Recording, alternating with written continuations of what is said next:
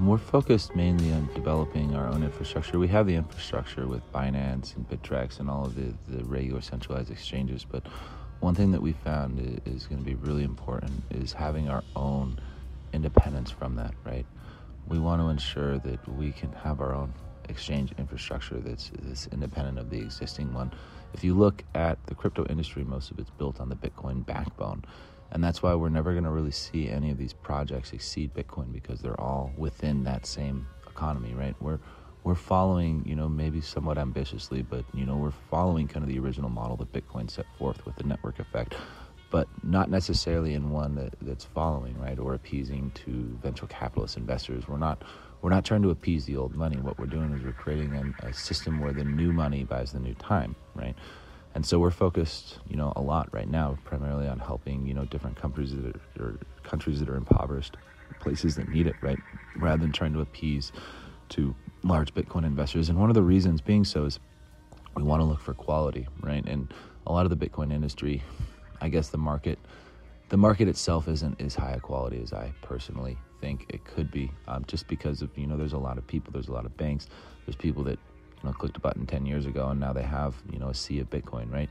What we want to do is we want to build our own decentralized exchanges and decentralized trade systems for, actual real produce for people in eco villages. And we already have, a lot of use cases they're working on. They're focused on that. So I just wanted to drop this note that, it's really important for us to build our own infrastructure. And that's really what our primary focus is, instead of appeasing the existing. One of the biggest challenges I found with decentralization is kind of the shifting of the mindset. A lot of times we're coming out of this oppressed economy, right, and moving into these new economies, and so it takes a different type of mindset. And the session that we're doing right now is a result of that. Lots of people who've become inspired and they've been taking things into their own hands, and it's really that's the beautiful part that I see is I see this blossoming, is seeing people realize what they're capable of and taking some things into their own hands. Because I'm only one person, right? I build code. So it takes a community really driving this thing forward, and it takes people willing to be, taking that step towards decentralization, which takes a lot more skill, honestly. And that's one of the beautiful things I find about this industry is, all the prior money, capital in the world, venture capitalists, they don't have the capability to do it necessarily because of this shifting in this mindset. And so regular people can come together and, form a Nexus, which is essentially just a network of people. Nexus means a connection, a series of connections linking two or more things. So, we can come together and form this and empower ourselves through, what we've already been doing. But, instead of empowering these central authorities as we've done prior, now we have the ability to empower ourselves, right, and have technology to facilitate that. So, yeah, it's been a really beautiful process. It's, I think, 8 years down the road now. We're still chugging away, still building stuff. And, it's also nice to be around such a patient community too, that understands what it takes really, because we have, we're building these financial systems to last, centuries. So it's going to take a little bit longer than 6 months or a year to develop the technology to do so. Right. And so, we've been on that road for about 8 years now. And I mean, we've probably got another few before we're going to see, some of the full sharding and stuff like that. But, yeah. It's been a great process to see and to watch. Yeah. And that's also, it's a result of the other way of thinking, right? Decentralization really, to make it function properly, it's an art form, because you have this combinatorial explosion, which means, you have all these different nodes. When you have a combination of events, it exponentially increases the complexity of the system. And so as you start adding more and more nodes into the system and figuring out how to make it scale in a trustless way, which means anybody can join the network, but you have to be able to filter out who's somebody that's, actually contributing and who's somebody that's malicious, right? It's very, very, very, very difficult. And I mean, it's, I've been programming since I was 11, and Bitcoin chewed me up and spit me out 10 times over. That's how we learned how to build what we're building. And, a lot of people are cutting the corners in the centralization because they want to get these products to market, and they're not really seeing the larger vision of it, right? Like we have Polkadot, who's 5 private keys they can sign, 4 of them are founders. And it's pretty easy to make a centralized system scale, because you don't have to coordinate all these things. You don't have to rely on, not trusting one another in the system. But to see a truly decentralized system scale, it's definitely, it takes a lot of time, and it takes a lot of resources, and it takes a lot of shifting of our own mindsets, which isn't something so easily done. right? As we know, once we grow up, you can't teach an old dog new tricks. It's just more difficult. So we're seeing a lot of that, and a lot of that replaying through crypto, right? And like a lot of the Wall Street mentality is replaying, and then a lot of the crypto economy is just falling for that centralization, and because it's easier and it'll give you more immediate results, but in the long term, you end up with problems like we're seeing with Ethereum, right? Like building software is somewhat like building a building. Once you lay that foundation, it's not too easy to be able to change that, and we've seen that personified with Vitalik. He'll state, you can't change a car, that's driving down the road 60 miles an hour. And that's something that I learned, over this last 8 years, is that every little decision you make now has this type of combinatorial explosion into the future, right? It makes so many effects on the users, every little decision you make.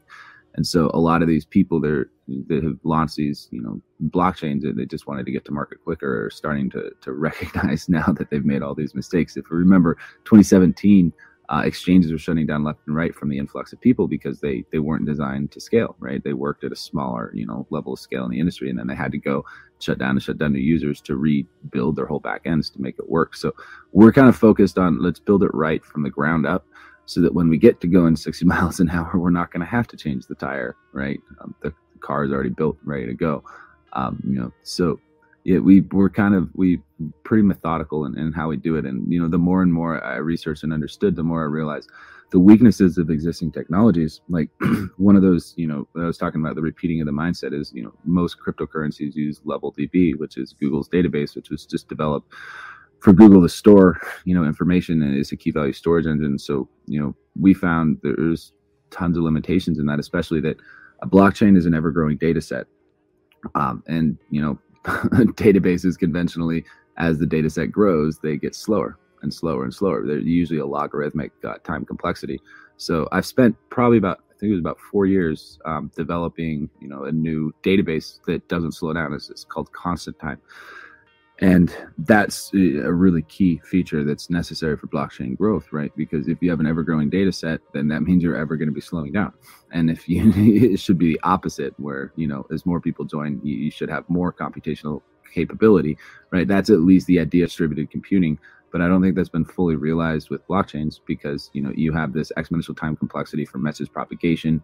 You have all these other issues. You have these database issues even, and it just, there's a lot of little details that I think have been overlooked, and those little details, kind of come and bite you in the butt if once you get down the line, and once you have all the users, you can't so easily change it, right? So, we've stayed pretty small over the years, in some senses, just because our technology is very different, and it's a little bit more difficult to understand. But on the other side, because we've been focused primarily on developing solid technology that can be a solid foundation, and also developing things that aren't necessarily specific to blockchain, such as this database can be embedded as a database service, and you can use it for your web applications.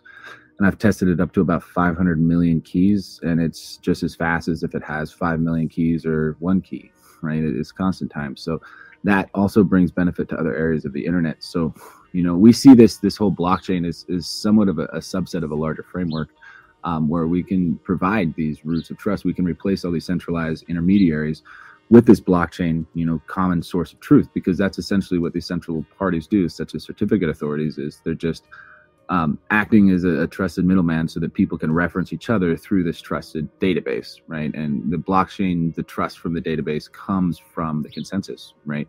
Which allows it to function without the need for those. So we can replace certificate authorities, we can replace ISPs, we can replace all these central infrastructures that were kind of band-aids around the internet. And if you want to get down into like unscalable architecture, we talk about the internet's architecture too. I mean, it works for now, but I've spent a lot of time with some of the fathers of the internet, one of which, Dino Farinacci, and I learned a lot of the issues with the internet as well. I mean, in his words, he says the internet scales because it drops packets, not because it forwards them, right? So a lot of things that I've seen in computers the last few decades has been reactive architectural development rather than proactive architectural development. Which what that means is you have a problem you realize that you had because you didn't anticipate that in your initial architecture, so you have to develop new architecture to supplement that, such as DNS. That back in the day they used to pass around a host file. And they're like, well, people aren't going to want to type in all these numbers. Okay, well, let's create this new thing, domain name system, right? And, they've just continued to do this reactive. Oh, we're running out of IP addresses. You think, yeah, 4.3 billion addresses isn't enough. We need to do IP6. Oh, wait, but now the whole internet's already propagated with IP4. So who's going to buy these new routers? It's hardware defined. So these problems keep multiplying when you have these reactive architectural developments. It's kind of like a game of whack-a-mole, but we focus on proactive architectural developments, which requires one to have the foresight to see forward in the future of what people are going to need, so you can develop all the things now that will function to serve that in the future, rather than constantly having to play catch up because your architecture is just not fulfilling the requirements you set it out to do.